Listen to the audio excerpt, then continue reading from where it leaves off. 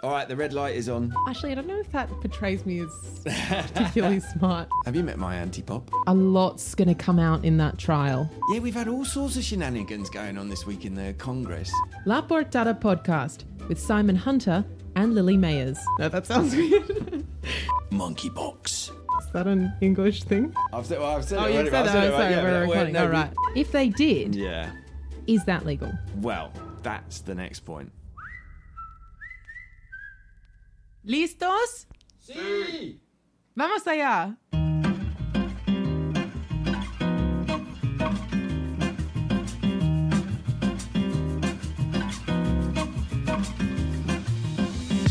Hello and welcome to episode 3 of La Portada, coming to you live on tape from Madrid. I am your host, Lily Mayers. I'm an Australian journalist, and I'm here with my co-host, Simon Hunter, a British journalist who's lived in Spain for more than 20 years. A very long time. Lots of years. And we're also joined by our tech support and armchair pundit, Connor Doyle. Hello, Connor. Hello, everyone. Wow, such a projection. We have a lovely big show for you guys today. We'll be discussing the results of the Andalusian election. We speak to one of the fashion world's most important critics about Dior and Spain's artisans. And sticking to the fashion theme, we delve into whether a dress code will help disorderly patrons behave on the island of Mallorca. Doubtful. All that coming up. Simon, how was your week? Yes, good. I'm enjoying the autumnal weather. Here we were last week talking about how we're all dying of heat, and now it seems we're in autumn, so it's all good. And tonight I'm going to be playing the music at a Spanish 60th birthday party, so wish me luck, as my knowledge of Spanish pop is pretty rubbish. There's going to be a lot of Rosalia? Yeah. Si Tangana? No, I don't think so, because I think that's too young. Too old. I put out a tweet to ask for recommendations, and Twitter never lets you down with this stuff. First, to start with, all I got were suggestions from Alan Maguire of Sobremesa podcast fame to play Rafael, but then soon they came in thick and fast, and I've got the most amazing playlist, so thank you, great. everyone. Yeah, thank you for helping us with that. And tech issues. Did you want to... Yes. Well, we had a few technical issues last week, didn't we? Thank you for your feedback about the show, everyone that's got in touch. Some people saying it was a little quiet, and as Lily and Connor will attest, all through the edit last week, I just kept going, shaking my head and going, the levels. We have got obsessed about audio in the last couple of weeks, haven't we? I know. I knew it wasn't quite right. And also, I believe there are a few issues with our link shortener, Lily, unless you did want to take our readers to a gay porn site. Okay, can I explain? I don't know how this happened. I was using a URL shortener, short URL, which I will never use again, and it worked fine originally, and then something happens where a number of hours kicks over, and then they change your link and take you to intended site. I don't want to libel them, but maybe that's their business model. Maybe. It's like they look like a respectable link shortener, but then they suddenly take you to booking.com, or, as in was the case, an unfortunate picture of two men enjoying themselves. I can't apologise enough. Don't know how that happened, but it won't happen again. We'll try and do the link. We'll try and do our nice thread on Twitter a bit better this week, and who knows what you'll find. Oh my god, our Twitter thread is cursed.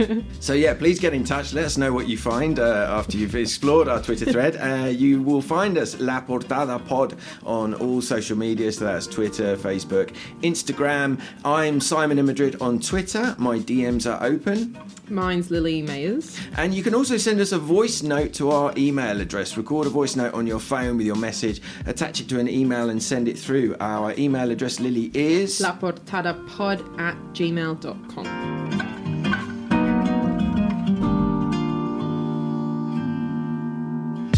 All right, let's get into the top news stories of the week.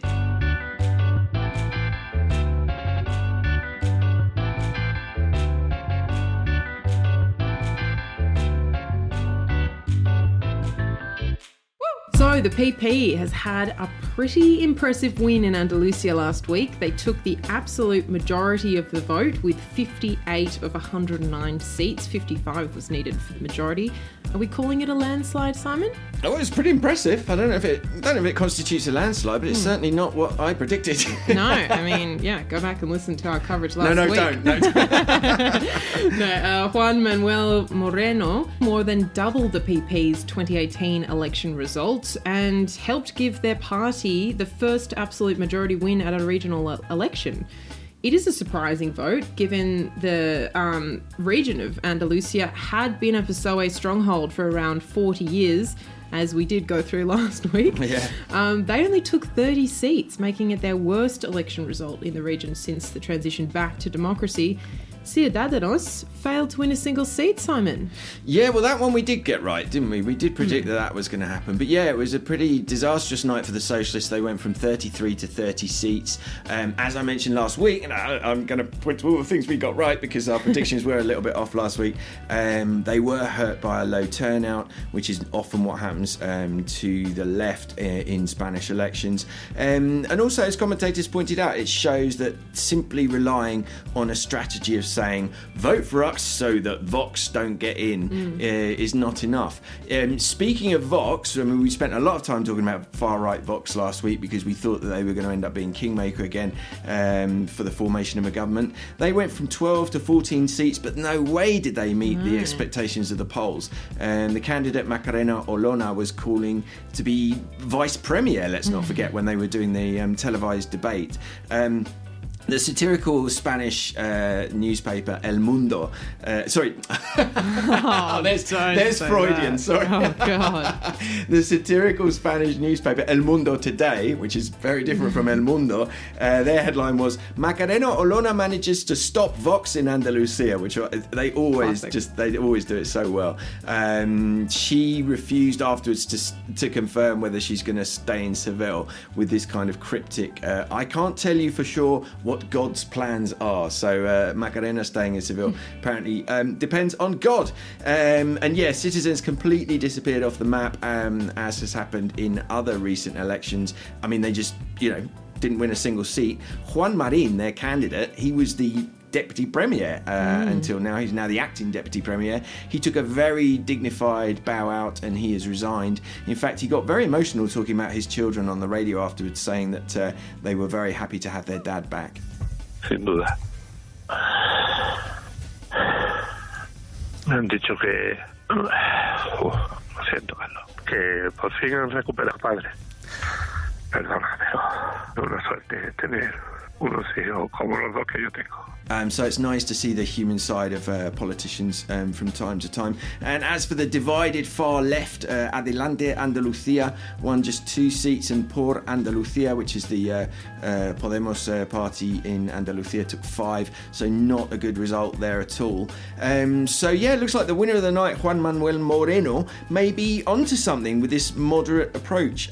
Keeping to the centre seems to have struck a chord. I mean, this isn't new, because when Pablo Casado was the national leader of the Popular Party, he was desperately trying to combat the rise of Vox, and ahead of 2 elections he moved further to the right to sort of compete with Vox on the the right side of the political spectrum, and it got really, really bad results. So this now has sparked a debate as to whether the PP should be taking this moderate approach everywhere. And of course, all eyes immediately turn to Madrid, where Isabel Díaz Ayuso is taking a very different approach, and she is, very combative with the central government, the Socialist Party-led coalition. I mean, particularly during the pandemic. And so immediately questions were being asked about what the victory of Moreno in Andalusia means for her approach. I mean, is a more moderate line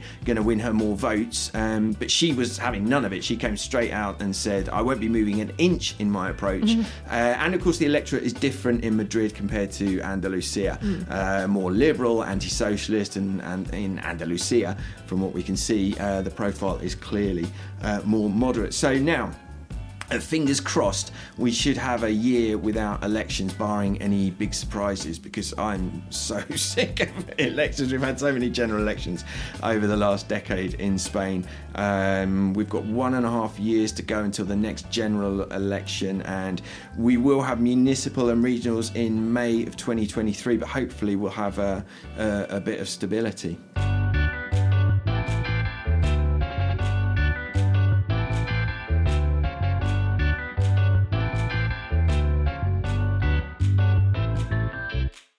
So one of the big questions in the meantime is what is going to happen to Ciudadanos, Citizens? So that's the centre-right party, one of these centre-right parties that emerged kind of around the same time as Podemos and kind of really shook up the two-party system in Spain. But they just seem to be falling into complete oblivion, and there have been calls within the party this week among senior members of the party for the current leader, Inés Arrimadas, to go.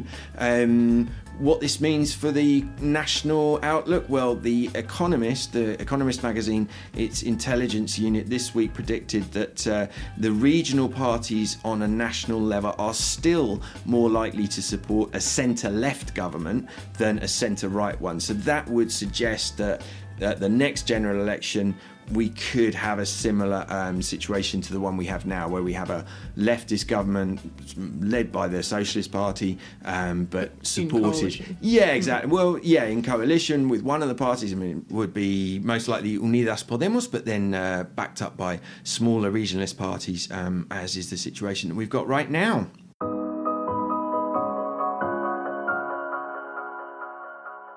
To some celebrity/crime news, Santi Millán, who is the host of Spain's Got Talent, last weekend fell victim to the leaking of an intimate video with a woman who is not his wife, which is a crime. The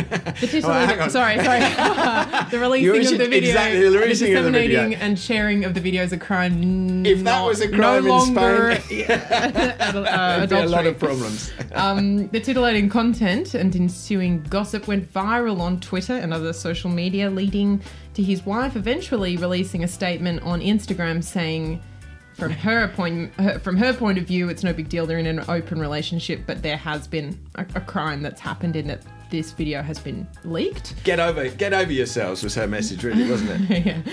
Simon, what's been your take? There's more analysis on this than just the usual, oh my God, there's a video out. Yeah, I mean, this might seem like a sort of an odd, story to pick, but I just thought it was really interesting for, certain ramifications about the leaking of the tape, and also in the context of similar cases that we've seen in Spain in recent years.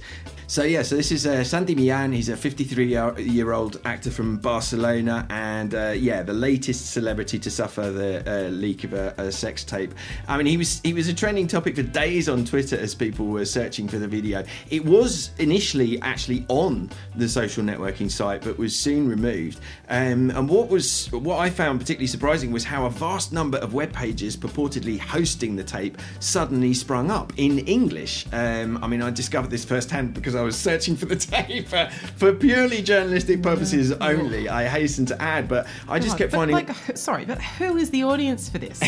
Well, it's obviously got a big audience. I mean, I found all of these pages, so there's obviously some kind of industry out there making money off leaked tapes like this one, I guess after the fappening leak, that massive leak of celebrity photos involving Jennifer Lawrence, among other celebrities. I guess there's this kind of like industry now that just thrives off creating these pages to get the traffic and get advertising. But yeah, as you mentioned, Lily, what's interesting is that sharing a video like this one is actually a criminal offence in Spain. So if you share it the first time, if you're the leaker, you can be punished with between 3 months to a year in jail or a fine. The penalties can be even stiffer if you are in a close relationship with that person, or if the person in question in the tape is a minor. And what's more, the new Solo CSC law includes a point on this. The CSC law is primarily focused on sexual consent. The CSC means, obviously, yes means yes.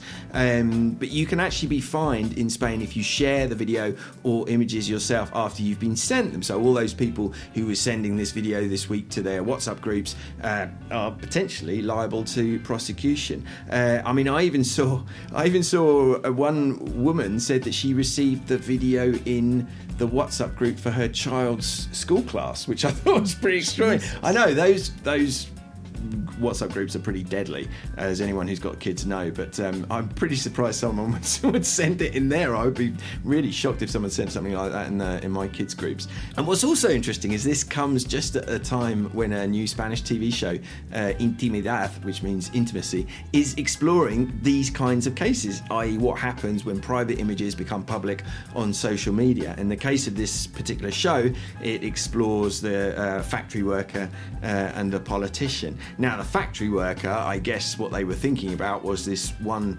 notorious previous case in Spain of a woman called Veronica. She was an employee at a truck factory for the brand Iveco, and she actually committed suicide after a sexual video of her was shared among employees. And then going even further back, there was a local councillor out in Toledo called Olvido Hormigos, and a video of her, an intimate video of her, was also leaked, and that caused a huge stink at a time. I mean, she was kind of, she was sort of a nobody really, but she ended up, coming out of it. Well, she made a TV career out of it, basically. Oh, wow. She started, she kind of, owned it. She got a lot of support from high-profile figures, such as... Well, you've only got to look at the career of Kim Kardashian to see how you can turn it into an empire, exactly, really. Yeah. And also Tom and Pammy, the Disney show recently about the leaked Pamela Anderson sex tape, speaks to a lot of this that was like the original, that was like the first leaked sex tape, wasn't it? And that was revenge porn too. I mean, that's what we call it in Australia when these videos come out through spited ex-boyfriends, or it's usually women that are the victim. And interestingly, I think this is the more notable male victim we've seen of this in a while. Exactly, and that was the point that his wife made. I mean, everyone was sort of saying to her, "Oh, are you okay? Are you okay?" And her reaction was like, "Well, I'm fine. You should ask him how he is, because he's the one who has had his privacy violated." And like I said in the intro, her message was sort of a bit like, "Well, get over yourselves. You don't need to feel sad for me or support anyone. I'm not a victim. He's not mine, and I'm not his." For those who don't know, there are lots of types of family, and it's very tiresome to see that consensual and private sex is still causing scandals. And then she concluded her messages on Instagram by saying, "What an awful Catholic and patriarchal society." So, she had a very sort of grown-up response. And certainly, while there were lots of people, out to make a big stink out of this on social media, and there were certainly a lot of people that were kind of saying, well, the poor guy, what he does is his business, and you don't know anything about his marriage or his personal situation. So, yeah, I thought it was a pretty interesting story. So check out the Twitter thread, because the way we're going with our link shorteners, we'll probably accidentally link to the sex tape itself, right, Lenny? No.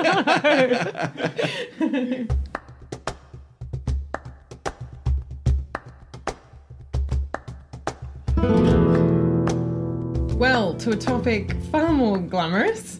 The Christian Dior cruise show took over Plaza de España in Sevilla last week, helmed by head designer Maria Grazia Curie. So, a bit of background for people that aren't across the fashion week. Yeah, me. Hello. You're going to have to explain this to me. What was it? I know nothing about the fashion world. You're going to have to explain this to me. Simon, this is your crash course on Fashion Week. Thank you. Much needed. Fashion Weeks are split into seasons. So, autumn, winter show in February, then spring and summer generally show in September. Cruise shows are also known as resort, and it's like a mid-season fashion show, which the biggest brands tend to do. They can include lighter clothes, swimwear sometimes. They're resort kind of cruise. It's all in the title, right? Uh-huh. They're not usually held in the same place every year, and increasingly designers are choosing far-flung vacation locations to do their shows, which is what Maria Grazia has done for Dior in Spain this week.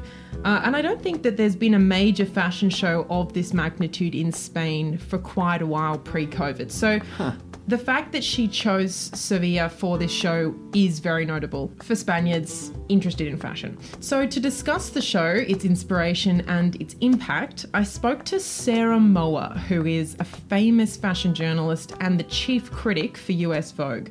She's been rubbing shoulders with famous designers, celebrities, and even the Queen of England. But this week, she's chatting to us. We spoke over the phone, so the audio quality isn't as clear as we'd like. But here is that conversation.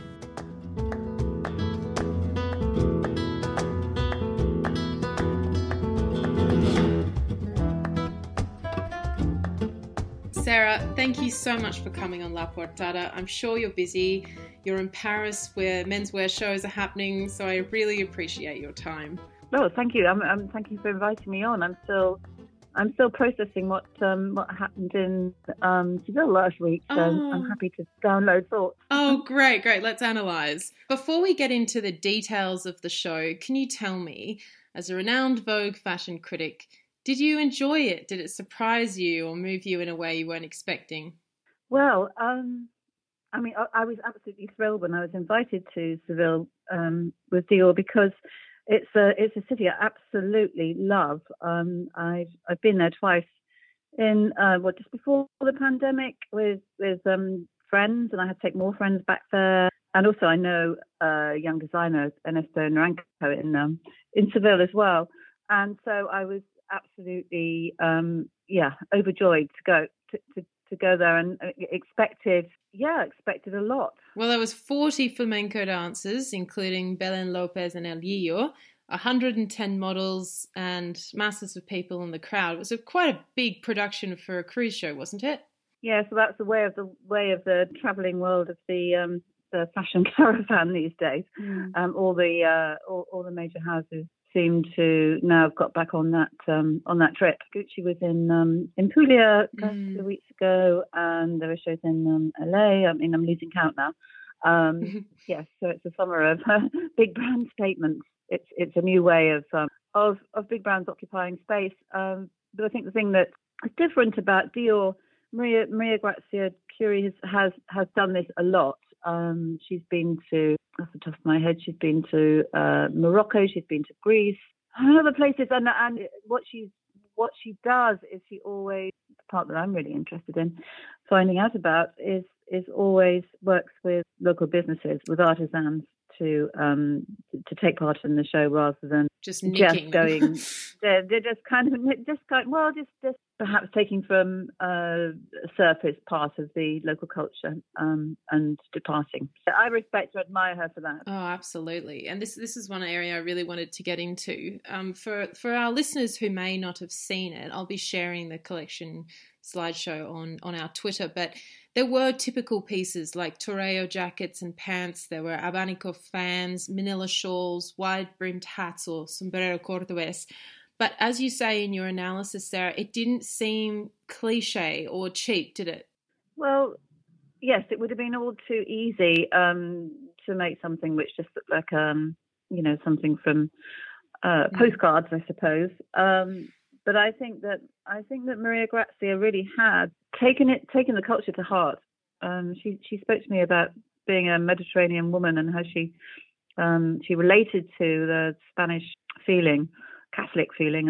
I guess she said about the position of women, about the Madonna, about the culture, and I thought it was very respectful. It looked like Dior. There were Dior shapes there, but it hadn't gone into a full like a costume and appropriation, because I think this is very tricky for any kind of quoting from culture today. Designers all over the world have to be very, very careful of whose cultures they're referencing, to walk that line between respect and cultural appropriation. And I think she's very successfully managed to make it balance it between Dior and the references, whilst engaging the craftspeople around Andalusia to make some of these incredible pieces, which actually only they can make. Yes. Well, are you able to tell us any of the local designers that were used by Maria Grazia?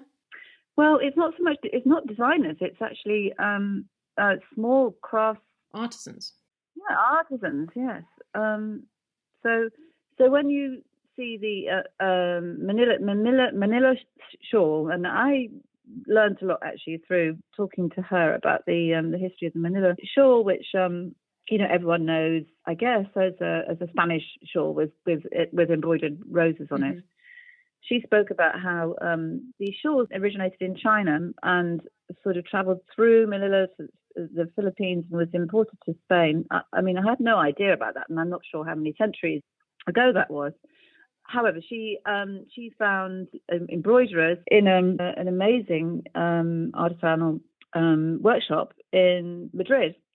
Women who do this incredibly fine embroidery with the roses and so on. So the first look coming out was actually a very Maria Grazia look. She likes androgyny, so there's a very androgynous girl coming out, and then around her shoulders was a sort of adaptation of a Manila shawl, which was part cape, I suppose, with all the fringing, and on the back of it was embroidered Christian Dior. And there were other pieces, weren't there? Hats and the fans, the saddlebag. Well, the most extraordinary thing was the filigree metal gold work.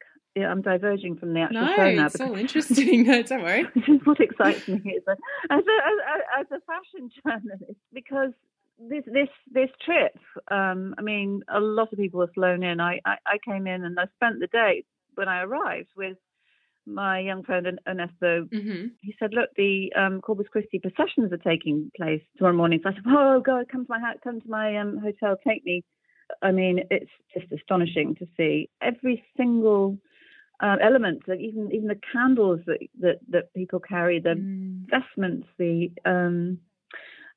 anyway. So part of it was that Maria Grazia had pre-researched was the fact that when you see statues, they replicate, the fabrics are reproduced in metal. So you see lace in metal, and Maria had seen this, and she found out that there is a metalworking factory in between Sevilla and Cordoba, I think, which actually serves the churches. You understand? I mean, when I witnessed this incredible festival, you realise how many people are actually involved in maintaining this tradition. Yeah, and it's their livelihood is,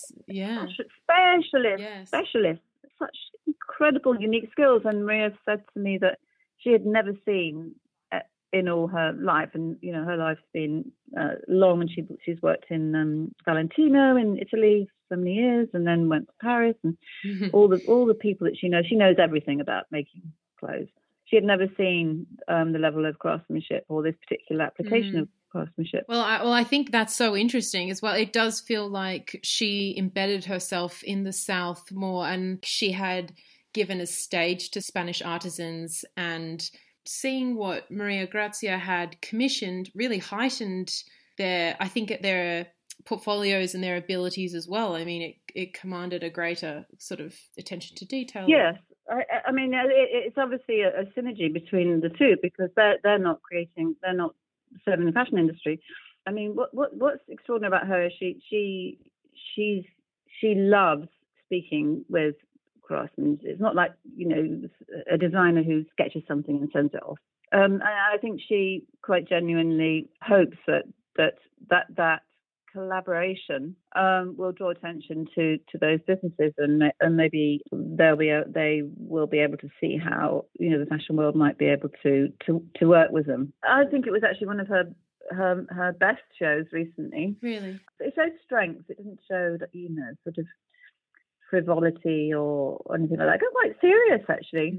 For me, I always look at these shows as a kind of 3D cultural phenomenon, and you know, sometimes as a journalist it's very difficult to write about these things if you're just dropping in. On this occasion I was very grateful to have my sideman.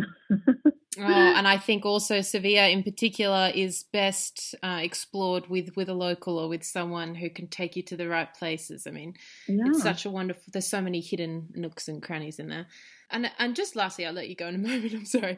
As you've visited Spain a couple of times pre-pandemic and now this trip in Sevilla, I was wondering what your thoughts were on Spain's street style. Well, I mean, what I noticed about, I can't generalise about the whole of Spain. I've been in Madrid recently, and I went there for a fashion conference, which was about the future of Spanish design, which is a whole other conversation, but I was really grateful to go there, as well as this visit to Seville. And what I noticed is, I mean, just how well dressed people are. I think there's such a level of chic and grooming and put togetherness that doesn't exist certainly doesn't exist in London. We've got a whole other thing going, but doesn't exist in America. It doesn't exist in Paris. I think that Spanish men and women are, you know, they're on point. Yeah, very groomed and precise tradition. Am I right?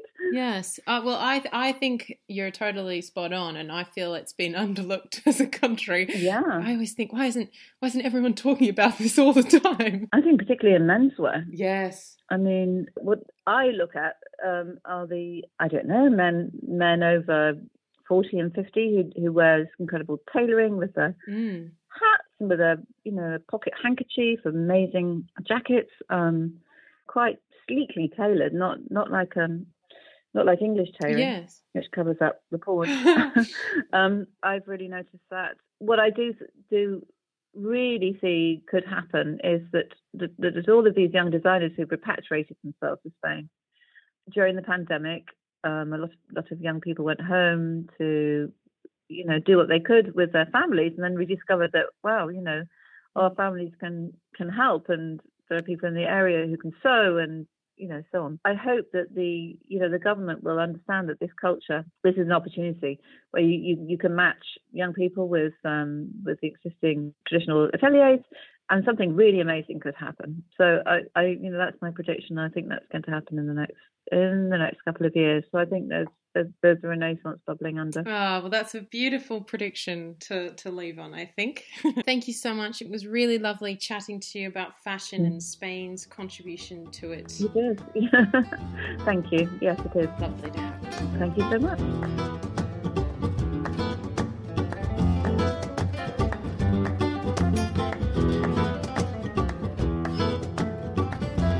Well, what did you think, Simon? Did you learn? Yeah, I learned a lot. You did?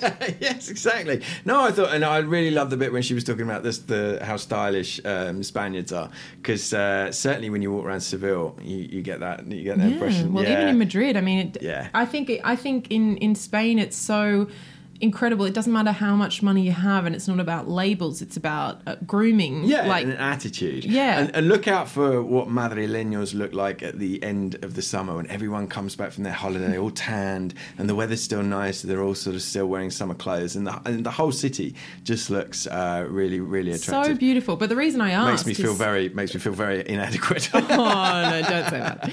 But the reason I asked her is because if you're reading a lot about the fashion world, is Paris and Italy, London street style, American street style that gets the most attention, and I think Spain should be high up on that list. So I think for such a giant within the fashion machine to say that a Spanish Renaissance is coming, I think that's huge, and I hope it's encouraging for young designers and anyone in Spain that's interested in the industry and where it's going. Definitely.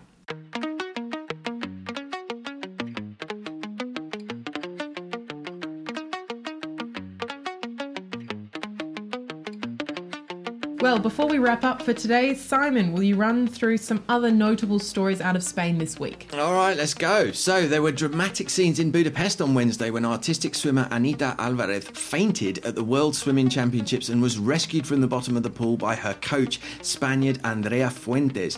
Alvarez, who is American, had completed her solo free final when she lost consciousness, prompting Fuentes to dive in after her, fully clothed, and haul her to the surface. The swimmer was not breathing when she emerged from the water, but was later reported to be doing well. It was a big scare, Fuentes said, according to Spanish newspaper Marca. I was scared because I saw she was not breathing, but now she's doing very well. She only had water in her lungs. Once she started breathing again, everything was okay.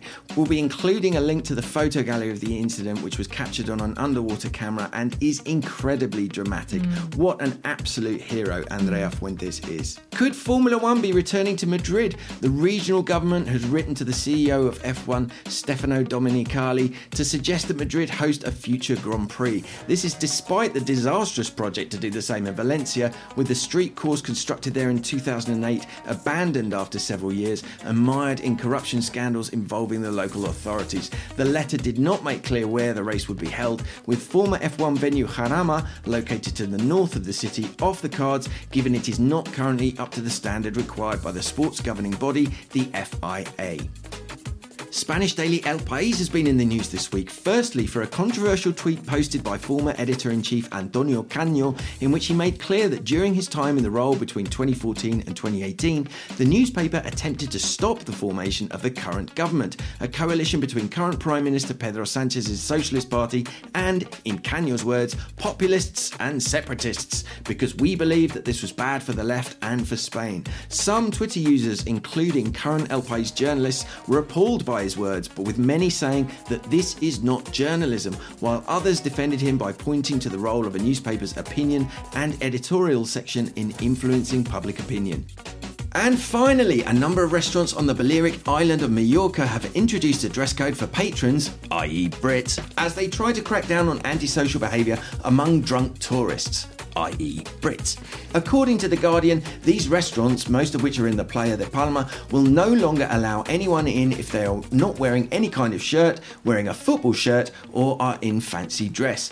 Juan Miguel Ferrer of Palma Beach, a seal of quality created by local businesses to which the restaurants belong, told the UK Daily that the measure had been taken due to the arrival of large groups of tourists who are only looking to get drunk in the streets or on the seafront or even on the beach. They arrive at the hotels around 10 a.m. and by 2 p.m. they can't even walk, said Ferrer. Also in the UK press this week was news that anyone caught urinating in the sea in Vigo, Galicia, faces being fined a hefty €750.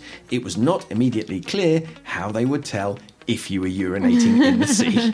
Also, I think I read somewhere they're like, this doesn't mean we're going to put more toilets in the beaches. They're like, lack of public bathrooms isn't an excuse to pee in the ocean. If there was ever something that needed fixing in Spain, it's the lack of public toilets. Yeah, sure. But I actually really, just a quick side note, I really like the idea of this band of restaurant owners in Mallorca telling people, go home, have a shower, get changed, then come to the bar. Put a shirt on. Yeah.